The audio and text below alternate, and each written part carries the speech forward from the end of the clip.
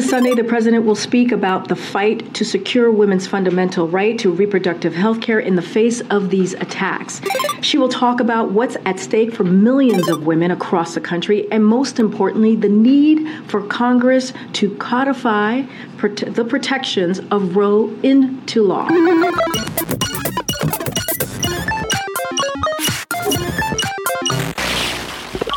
Stu Does America. BlazeTV.com/Stu. The promo code is Stu. Save $10 on your subscription to Blaze TV. If you're watching on YouTube, you saved all the dollars because it's free. But that's cool. We like that. Just like the video right now if you don't mind. Subscribe to the channel, hit the bell, do all the things. Chad Robichaux is going to join us with an incredible true story of war and rescue.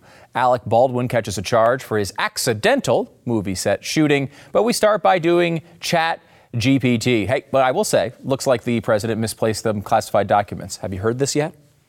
I guess that's what happens when you're trying to keep so many secrets. You can't keep track of them all. And I guess that's one way to keep the information from getting out to the public, but probably not ideal. So have you heard about Chat GPT? It's the newest, hottest, and most advanced language model out there. Chat GPT, short for Chat Generative Pre-Training Transformer. It's having a personal, it's like basically like having a personal robot butler for all your language needs. If you need a translation, Chat GPT's got you covered. You need a summary for a long article, Chat GPT's on it. You want to write a novel, but you don't know where to start. Well, Chat GPT is the ghostwriter you never knew you needed. It's like having a personal thesaurus, a dictionary, and an encyclopedia all rolled into one. But unlike a thesaurus, it doesn't just give you words that are almost the same. It gives you the exact word you need to express yourself perfectly. And the best part is ChatGPT is always learning, always growing. It's like having a little genius that's constantly studying and getting smarter every day. ChatGPT is not a human. It's a machine, so don't expect it to make things like coffee or fold laundry. But if you need help with a crossword puzzle, it's your go-to. Now, it doesn't understand when you're trying to make a joke. It just kind of spits out whatever it's programmed to say. And don't even get me started on the grammar. It's like someone took a college English class and then forgot everything they learned. ChatGPT is a large language model developed by OpenAI that is trained on a massive data set of text data called the Common Crawl. It's fine-tuned to generate human-like responses to text-based prompts, making it useful for, a variety of natural language processing tasks, such as language translation, question answering, and text completion. It also can be used to generate creative text, such as fiction, poetry, and song lyrics. There are several, I will say, negative potential consequences that could come from the widespread use of ChatGPT or other large language models. Bias, the data on that ChatGPT is trained on may contain bias. And of course, these biases, can be reflected in the model's output. Misinformation. ChatGPT and other language models can be used to generate text that is misleading or outright false. For example, GPT-generated text could be used to create fake news or deep fake videos. There's privacy concerns. ChatGPT and other language models require large amounts of text data to be trained. So that raises concerns about how this data is collected, stored, and protected. And of course, dependence. Widespread use of ChatGPT could lead to a dependency on the technology, which could be problematic if the model's performance degrades or if the model is no longer available, among other things. Algorithmic decision-making. ChatGPT or other language models could be used to make decisions that have real-world consequences, such as in hiring, legal judgments, healthcare diagnosis, all sorts of stuff. And this could be problematic because the model's output may reflect bias or be based on faulty data. It's important to note that these risks can be mitigated by using the model in a responsible and ethical manner and by carefully evaluating and monitoring its performance. But the data that ChatGPT is trained on is sourced from the internet. And the internet is known to be a liberal, biased source of information. This could lead to the model having a liberal bias in its output, which could be problematic in fields such as journalism and politics. For example, I asked ChatGPT to write an article about me.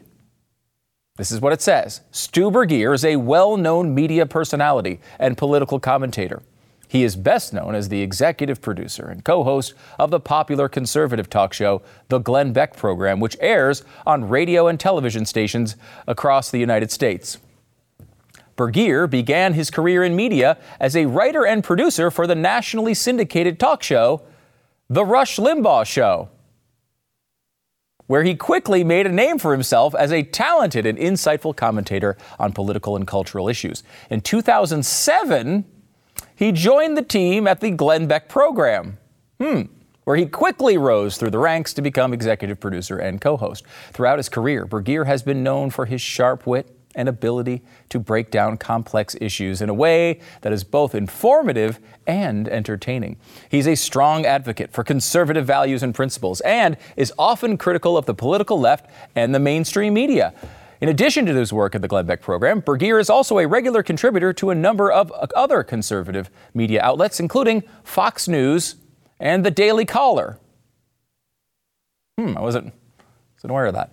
He's also a sought-after speaker and has delivered speeches at conferences and events across the United States. Despite his success in the media industry, Burguiere remains a down-to-earth and approachable individual. He is active on social media, frequently interacts with fans and followers, providing them with insights and commentary on the latest news and events. Overall, Stu Burguiere is an influential and respected figure in the conservative media landscape, known for his wit, intelligence, and ability to connect with his audience. He continues to be a prominent and well-respected voice in the political arena, and his contributions to the conservative movement are undeniable.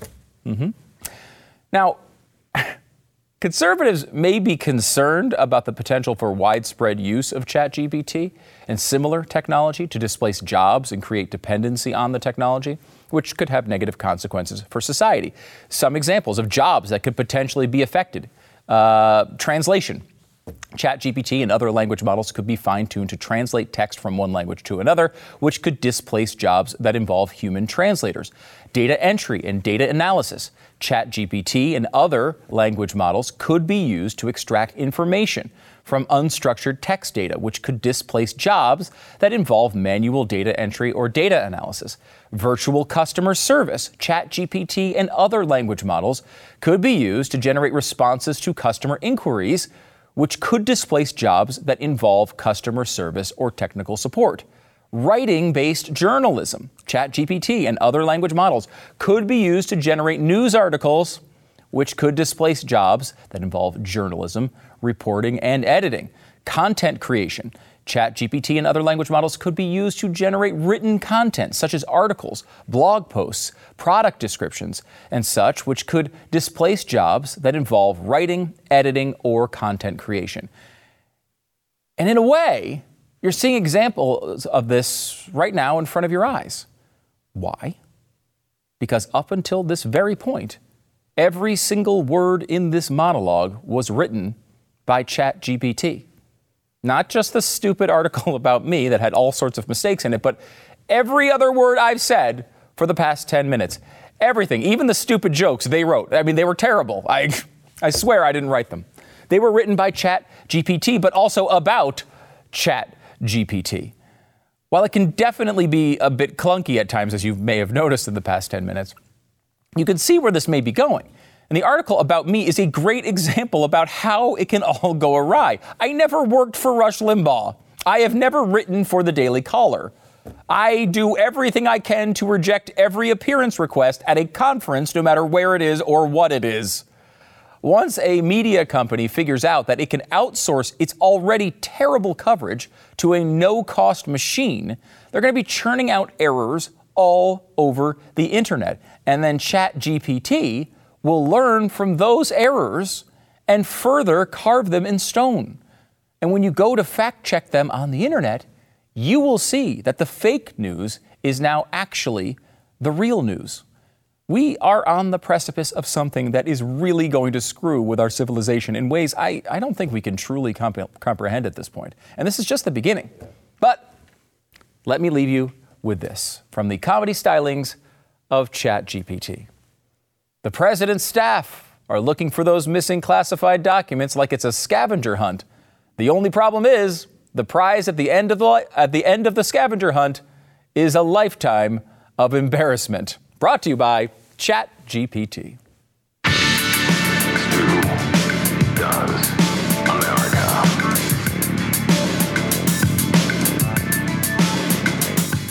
Now, ChatGPT is one thing. Grip 6 is a totally different thing. They're not made from AI. They're made from real people going to work every day to make you fashionable and customizable belts. They are minimalist. They're totally customizable. We're talking laser etched designs, logos, flags, all kinds of cool stuff. So you can make your belt your own. They're also available in carbon fiber. So if you're going through the airport metal detectors all the time, they're not going to set it off. Grip 6 also carries a great selection of socks and wallets that you can check out. I think you're really going to like them. Grip 6 is a small company in Utah, sells in the United States and all over the world, but it sources almost everything it uses to make its products right here in America. You got to check these guys out. Go to grip6.com/Stu. Grip6.com/Stu. Use the code Stu. Save 15% off today. It's grip6.com/Stu. Get 15% off today with grip6.com/Stu. Joined now by Chad Robichaux. He is the founder and CEO of the Mighty Oaks Foundation, a USMC Force Recon veteran and, of course, the author of the new book, Saving Aziz, How the Mission to Help One Became a Calling to Rescue Thousands from the Taliban, which just came out this week. You can grab it wherever you get your books. Chad, thanks for coming on the program. Thanks for having me on. Your story is incredible. I mean, we've talked about it before. We did a segment on radio earlier this week. But I don't know that everyone knows it yet. So can we kind of go to the book itself? Okay. And how did you get to the point where you thought going back in there to save someone was a good idea in the first place? Who is Aziz? Yeah, well, I don't know that it was a good idea, but my wife certainly didn't think so at the time. But it was the right thing to do. Aziz had saved my life multiple times, and I've seen him save the lives of many of our Special Operations Service members in his job. He was my interpreter on 8 deployments. So I had the same interpreter on 8 deployments. My job was a little unique. As a Force Recon Marine, I went to a JSOC task force, a Joint Special Operations Command task force, and I was what's called an AFO, Advanced Force Operator. So I worked by myself in a singleton capacity to go out ahead of my unit and build the infrastructure to put my assaulters on target to capture, kill bad guys. And so Aziz was my interpreter for that. He was also my teammate, and more so became my friend. And we spent weeks, months together in those mountains, doing our operations, and when we go back from operations, I wouldn't go to base and he'd go home. I'd go home with him, and his wife Hatra would make meals for us, and I was there when his oldest son Mashud was born and Mashuda, and I held them as babies, and so they were very close to me. And again, he saved my life multiple times, and I say that, but he probably saved my life every day. Like, don't walk there, don't eat that, don't talk to that person. If you talk right now, they're gonna kill us. So he just, he's the reason I'm here today. He's the reason my wife has a husband that's home alive, and my kids have a father. And so to think of leaving him there in Afghanistan during this withdrawal was just something I couldn't do. And I didn't have the ability to change the president's position on the withdrawal that I didn't agree with, and especially with how. But I had the ability to help my friend. And I just leaned on a bunch of other friends that I had that are special operators that didn't agree with that as well, and just said, hey, let's go get Aziz. And I had some amazing people step up to join forces with me to go and get Aziz. I think people can relate to your situation there. You have someone that you care about in this dangerous area. They need help. How you handled it is just not normal, okay? The normal reaction is to, as a podcaster in good standing, the normal reaction is to complain about it a lot and hope something changes.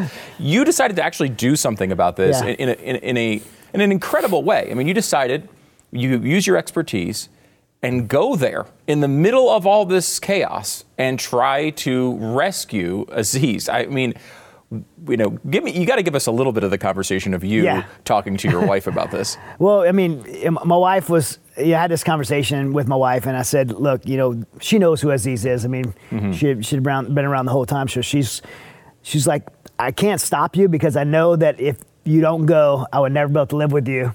Yeah. And you wouldn't be able to live with yourself. So she supported that initial operation. Later on in the operations, and I'll talk about towards the end, the Tajikistan River operation, she was not on board with that. And I remember the conversation going to the airport, and she knew like me and Dennis Price were going to go into Tajikistan and swim into Afghanistan.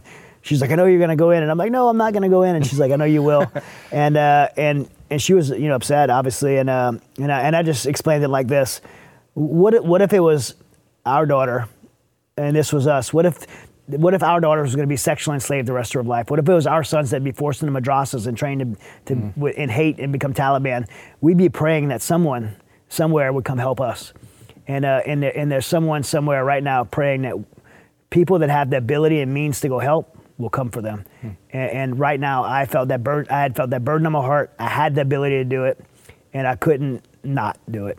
And I remember her not being happy with that answer, but about an hour later after I was at the airport, she called me and she's like, I get it, and be safe. It's tough. I mean, it's an impossible position for both of you guys to be in. So you decide to go in and get Aziz. Can you I know you the book, you have all the details in there. Yeah. But just tell us about what is the state of play at this point? You're going into a complete. You're right at the beginning, right in the middle of all the crazy footage that's leaking. I mean, this does not look safe at all for anyone. Sure. You go in anyway. Well, I mean, we start planning, and the 12 guys that put together are incredible. Green Berets, Navy SEALs, Force Recon Marines, CIA's paramilitary officers from Ground Branch, some guys with incredible experience. So we have all this ability to go and help one family, which was selfish of me, but I was pretty determined I wanted to go get Aziz. And then one of our teammates pointed out something that changed everything. He said, there's these 3,500 orphans that are going to be left there. Let's go get them too. And so we kind of pause for a second and look around this room, look at the experience we have and the willingness.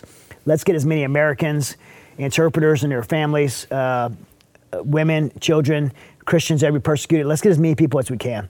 Let's do it smartly, but let's get as many people as we can. And the group of people I had, the people that I selected to come were guys with that high level of special operations experience, but already had seen combat, were not itching to go get in a fight with the Taliban. They were mature men who was willing to just go help people that couldn't help themselves, not do anything cowboyish. And so we made the decision to do that. And if we get credit for anything, and we've gotten a lot of credit, Glenn Beck, you were there that night when Glenn Beck gave me that Bonhoeffer Angel Award, and Congress recognized us. And the only thing I really take credit for was the fact that we all felt God had put a burden on our heart, and we were obedient to that burden that God put on our heart. And beyond that decision, I believe what I witnessed was an absolute divine miracle, because I'm not smart enough to do the things we did. I think in 2 Corinthians 11:30 says, if you boast in your weakness. And I'll tell you right now, I'm not capable of pulling off what we pulled off. I'm not smart enough. I don't have enough experience. Not one of our team members did, because what happened in those next 3 days was just a miracle. We seen Sarah Verardo get permission from the Joint Chiefs to allow us as civilians to go into DOD-controlled HKIA airport to do civilian evacuations. Anyone that knows the military knows that's completely impossible door to open. It's not a thing. Not a thing. Yeah. We were allowed to do that, and then we said, okay, now we're gonna get people with SIV papers, P1, P2 visas. We're gonna vulnerable women and children. We're gonna move them to another country. I can't move them to the United States because I'm not the State Department, but I can move them out of the country. But without visas, I have to have a place to move them to. Otherwise, that's human trafficking. The only place you can do that is in Laredo, Texas. Yeah. But in the real world, you have to have permission. So we called the UAE. We knew some members of the royal family there, and we told them what we wanted to do. And they said, you could use our humanitarian center. They rolled out the red carpet, doctors, care, food, facilities, and in addition to that, they said, we'll give you a C-17 plane with pilots, and if you fill it up, we'll give you another one.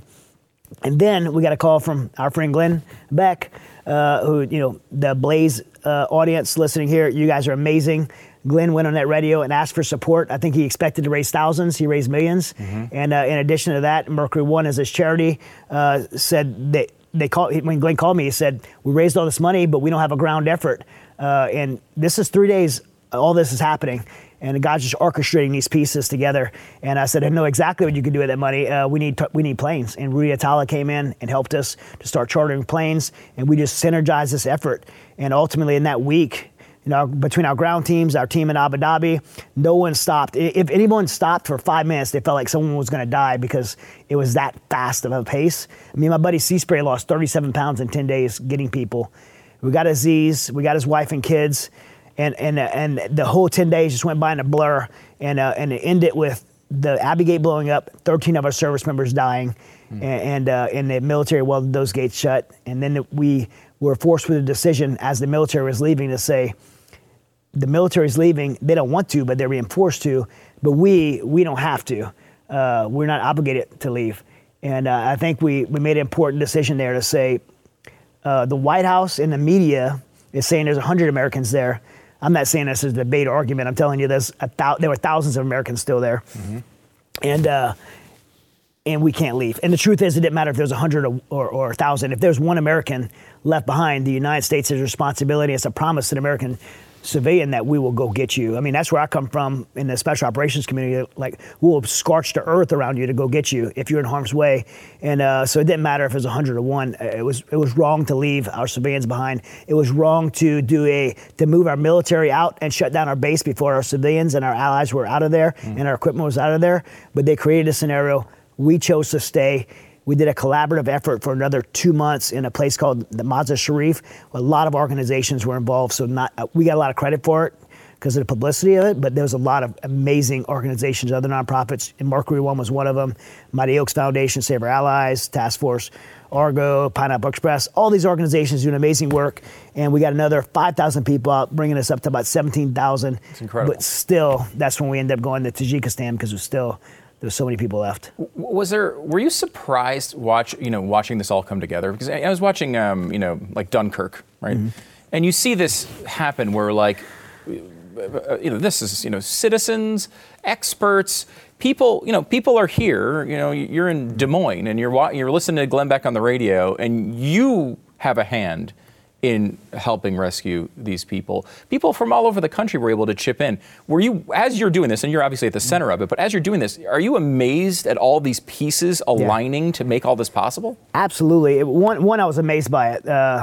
And two, it gave me so much hope because me and probably everyone else in America, whichever side you're on, has been so frustrated and the division and just the ugliness that we have in a country that's supposed to be the United States of America, and it's a country that I love so much, and it had been really down. And this moment was a moment that the government did not do the right thing, and everybody on all sides believed that the government was not doing the right thing. Yeah. And when the governments of the world failed, good people stepped up and did the right thing from all different backgrounds. I had people that follow me on social media, just like I'm sure you do, that don't like me. They follow me to tell me ugly things. And, and I had people writing me saying, hey, I don't like you. Like I remember specifically one person said, I don't like you at what you stand for, but what you're doing is great. Where can I donate? Wow. And wanting to give money to it. And this one Jewish organization wanted to help pay for planes, and they were paying for 2 planes. One was $800,000, one was $700,000. It was $1.5 million donation. And Mighty Oaks, my foundation, is a Christian organization. And so the guy called me and he said, hey, we couldn't make the donation. And I'm like, did I give you the routing number wrong? Yeah. He said, no, you're a Christian organization. We're a Jewish organization. And I responded, I was like, okay, but you do realize we're helping Muslims, right?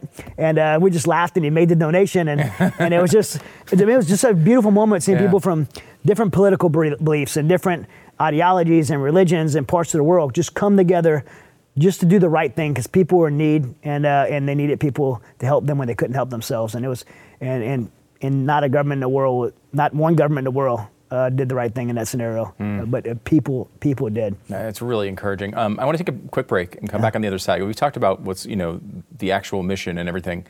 I want to talk to you a little bit about how we got there, why this mission was necessary in the first place. We'll do that in a second. Chad Robichaux back with more in just a minute.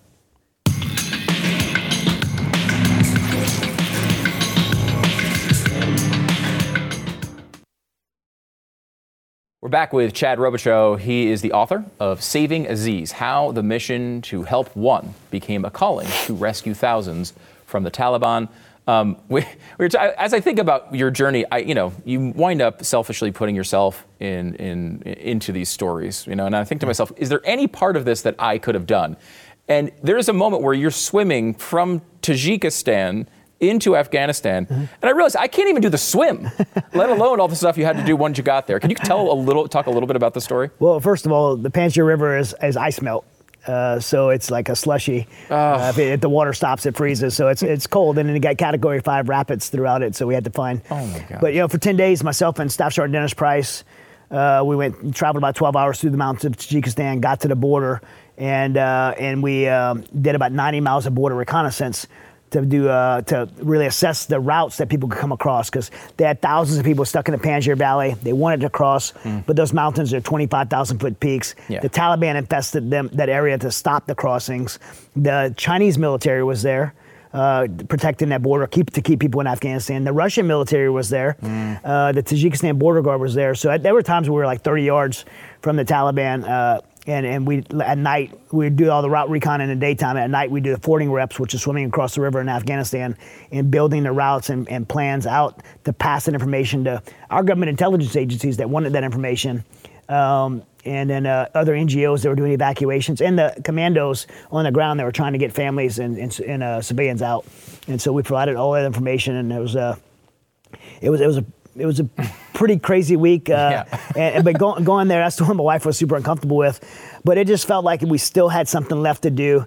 I believe that God was just really burdening my heart still to do that. And it was one of those things that you can't just go there and do that if you want to. Even if you want to, there's a lot of doors that have to open to allow you to be in a place like that. And just every door felt like right. Every door opened for us. It just didn't feel like we were forcing anything to happen. And it was a success, and I don't know how many people were able to use those routes to get out, but I know, what we did in that river was able to, save the lives of people that needed help. Yeah, I mean, you're talking about people who really helped our soldiers. These are people from Afghanistan who really helped people who are Americans, there. I did not have high expectations for the Biden presidency, to be clear. I did not think it was going to go well. He exceeded all of my expectations with the Afghanistan debacle. I mean, I just didn't think even a Democrat would allow something like that to happen, even someone who was not aligned with me on policy. Sure. I mean, it was a catastrophe. It's the worst thing I've ever seen our government do when it comes, related to the military, at least that I can know in my lifetime. Yeah. And watching it happen, it seems also unnecessary. Why was there this idea that we had to get every asset, every person out of Afghanistan on these days, in this time frame? I know Donald Trump was the one who kind of set the time frame initially. Biden certainly made it much, much worse, but still, there was a confluence of belief in the United States that we need to get out of here. Run as fast as you can. We need to get out of here. We've been there too long. The war's been going on too long. And I kept coming back to the fact that that's not how you define success. You don't define success by how long you've been there. Is there something in America's interest there still for us? I think the answer there was clearly yes. Yeah, you're absolutely right. And I think it's important to bring up, because the reason we ended up in this position in the first place is because I believe the American people have been lied to by the mainstream media to say this pressure that we're in this long-term war. America's sons and daughters are dying. We have to get out of it. President Trump started talking to the Taliban, which I did not agree with. I don't think President Trump would have left Bagram Air Force Base, withdrew off Bagram Air Force Base, but he was negotiating with the Taliban. I didn't agree with that, and I didn't understand why he or President Biden would talk to the Taliban about this. When President Biden made the decision to do the withdrawal, which he started doing 2 days after he was in office, he was hastily wanting to do this. His Joint Chiefs, all the Intel Committee was advising him not to do it hasty, to not withdraw in the way he did, but he did it anyway. And he started negotiating again with the Taliban. The Taliban was our enemy for the last 20 years. No one consulted with the Afghan government that we put in place for the last 20 years. No one consulted with our international allies that were at Bagram Air Base. Why? No one's asked that question even. Chad, why on earth would they do this? We put so many resources into this area. It's an incredibly important area geographically. They're keeping a sensible presence, even just on this base, would send a message to that region: hey, don't get out of control. If something does get out of control, we can step in when needed. And instead of that, we just abandon all of it. We leave the equipment. We leave our people behind. I mean, this is insane. Well, Bagram Air Force Base, you're right, it's the most strategic place in today's globe. It sits between Iraq, Iran, Russia, and China. And so to give that base up strategically, one, it was not necessary, and two, it's not consistent with our history as being successful militarily around the world. When I say it wasn't necessary, we had 2,500 to 4,000 troops there at a time since 2018. this lie of we've been in this long-term war, that ended in 2018 when we shifted from conventional kinetic combat with the Taliban to a support and advisory role with the Afghan National Army and Afghan National Police. And we were not doing that alone. The entire international community was rotating on Bagram Air Force Base. We were participating together, and we had this international effort to help the Afghan National Army fight the Taliban and to keep them in the mountains of Afghanistan and away from America and the world in the West. And it was working. It was working perfectly fine. So there was no reason to do this in the first place besides political pressure or just to show that the administration did something. And so by doing that, and I say it's inconsistent with our strategy, our historical successful strategy in the world. You look at places like Japan, where we have 80,000 troops still since World War II. It worked there. Germany, 40,000 troops since World War II. South Korea, we have 35,000 troops in South Korea since the Korean War. We have a history of being able to do this, and it works and keeps stability in the world. By leaving Afghanistan, we created a vacuum that now our world's enemies get to go there. China, Russia, Iran, Pakistan intelligence there. And not only that, but we left in a very hasty way. We moved our military out, closed Bagram Air Force Base, before we had our civilians out and our $85 billion in military equipment. And we didn't even have the extraction plan in place when we moved. We gave a date without terms. And whenever you're doing negotiations, you never give a date without terms. I don't agree with the withdrawal. I believe we should have kept that contingent military force there and participated with the international community to keep terrorism there. But if we are going to leave, you don't just say a date. You say, we will leave when we get our American citizens out, when we get our allies and interpreters out, when we get out our equipment, anything we want out first, that's when we'll leave. And then the administration goes back and tries to negotiate for more time, and the Taliban says no, and they totally concede to it. The Taliban was in control of this whole thing. It's embarrassing. It was embarrassing. I mean, when we left $85 billion in equipment and technology and classified equipment at that. If an average U.S. military soldier loses a pair of night vision goggles, they're going to jail. And we're talking $85 billion, and there's no accountability. Well, I'm happy to hear today that there's going to be investigations opening up. Yeah, are you encouraged by? Do you think they'll get something out of that? I mean, even though it might be at some level a partisan exercise, I'm okay with it. We have to have answers on this. I don't know that accountability will anyone will ever be held accountable for it, but I do want at least through the investigations, the American people will know more about the truth. I mean, that's the reason I wrote the book. Yeah. I want people to know what happened there. So what do you make of the argument from, we have about a minute left, but, because conservatives have gone back and forth on some of this stuff. I think everyone got kind of sick of we feels like we're always at war. We've been over there forever. What are we even doing over there?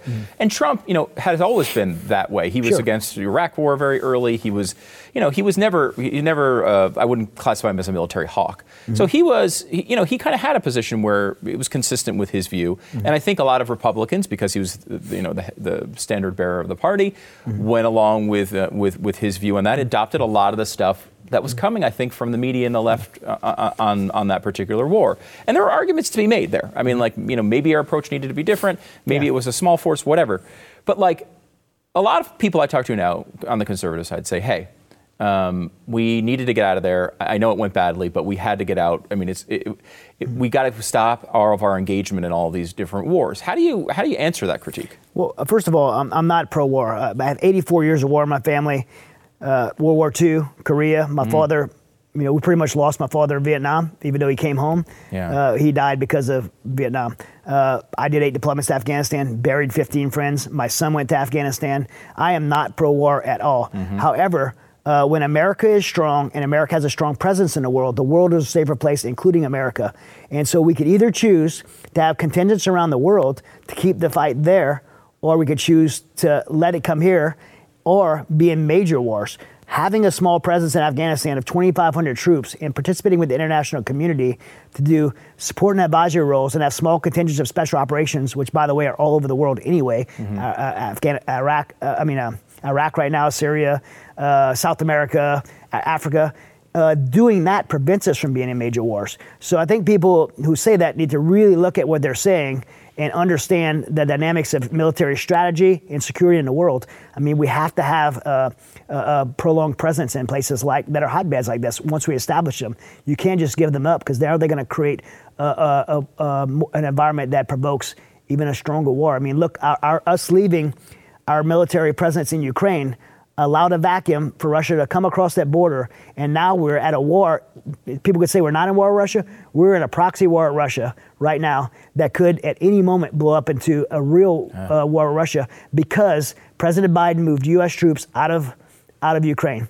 Our presence in the world and our strength in the world prevents us from being at war. And I think when people say these things, they're really saying it more from a position of principle and not really thinking about it from a strategic point and what it actually prevents. Yeah. Leaving Afghanistan created a catastrophe. Weeks later, al-Zawahiri's running around Afghanistan and Kabul because he feels safe to do so. It created a terrorist hotbed, and now our enemies, Iran, China, they're known to be on Bagram Air Force Base. We've given up that location to our enemies.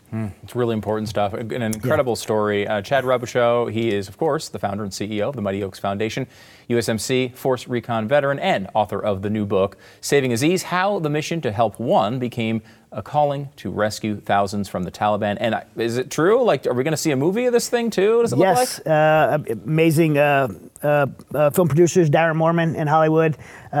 He's fully funded already, so we're not even seeking funding anymore. And it's going to be made in a motion picture film. And it's very important to me that the world knows what happened and the truth. Although the movie is going to really be focused on mine and Aziz's, relationship back from 2003. But it's going to cover the evacuation as well. Oh, I can't wait. I mean, it's going to be fantastic. Make sure to check it out. Make sure to pick up the book. It's out this week. It's a story that you need to know. And Chad did so much important work when it comes to the efforts that you probably were involved in as you sent in your donations. So much of this, so many things came together to make this incredible story possible. Chad, thanks so much for telling the story and coming on the program. Absolutely, Stu. Thank you.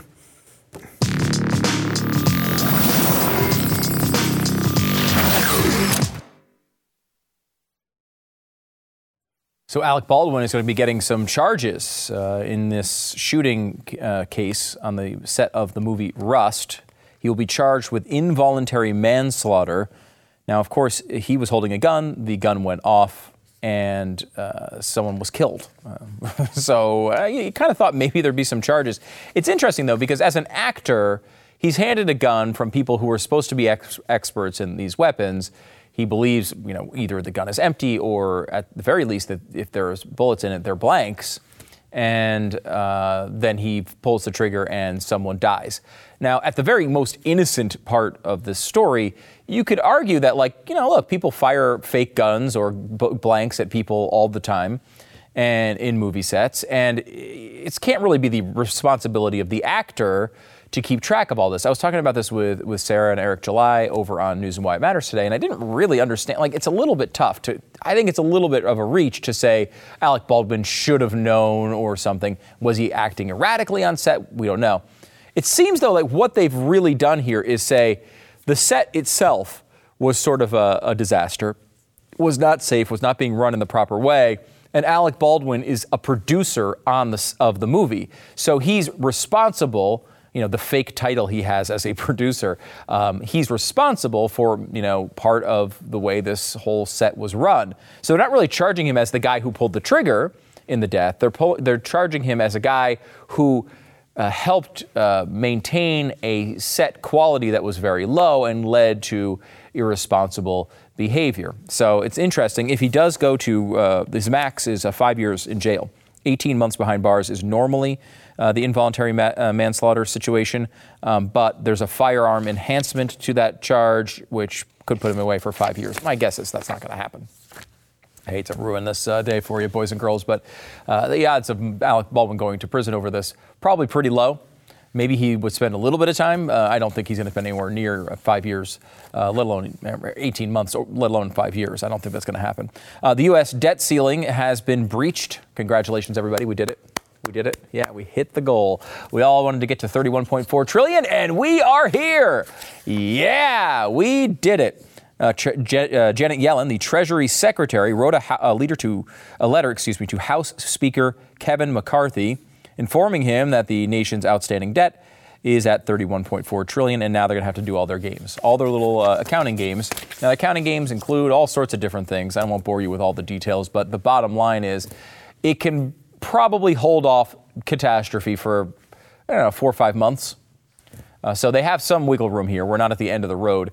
Remember, the Republicans are saying right now that they want to negotiate over this. It's important for everybody to understand that. They are saying, look, we will vote for this if you do some cuts. But the whole point of having a debt ceiling is to remind everybody that we keep spending irresponsibly, and there has to be a barrier there so that people can come together and decide, hey, how are we going to cut this so this doesn't keep happening over and over again? The left wants a different narrative to be spun. They want people to believe this is just a normal part of government.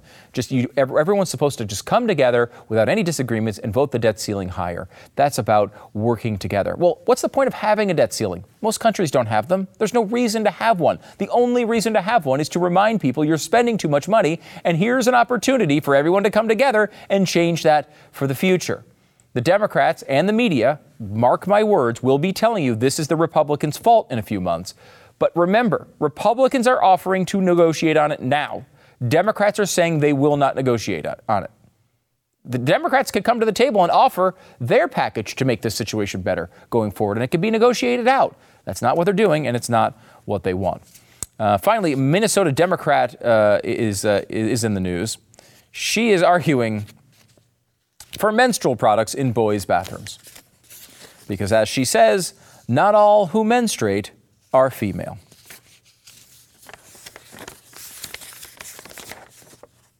Yes, they are.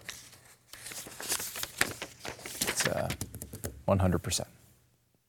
100%. People who menstruate are female. Not 98%, not 99%, but 100. 100%. So there's a problem in the logic here. Because when you say not all who menstruate are female, you're wrong if you use the word not. If you take that off and it just says all who menstruate are female, that's actually a correct statement. Maybe we should kind of focus on the facts every once in a while. What do you say?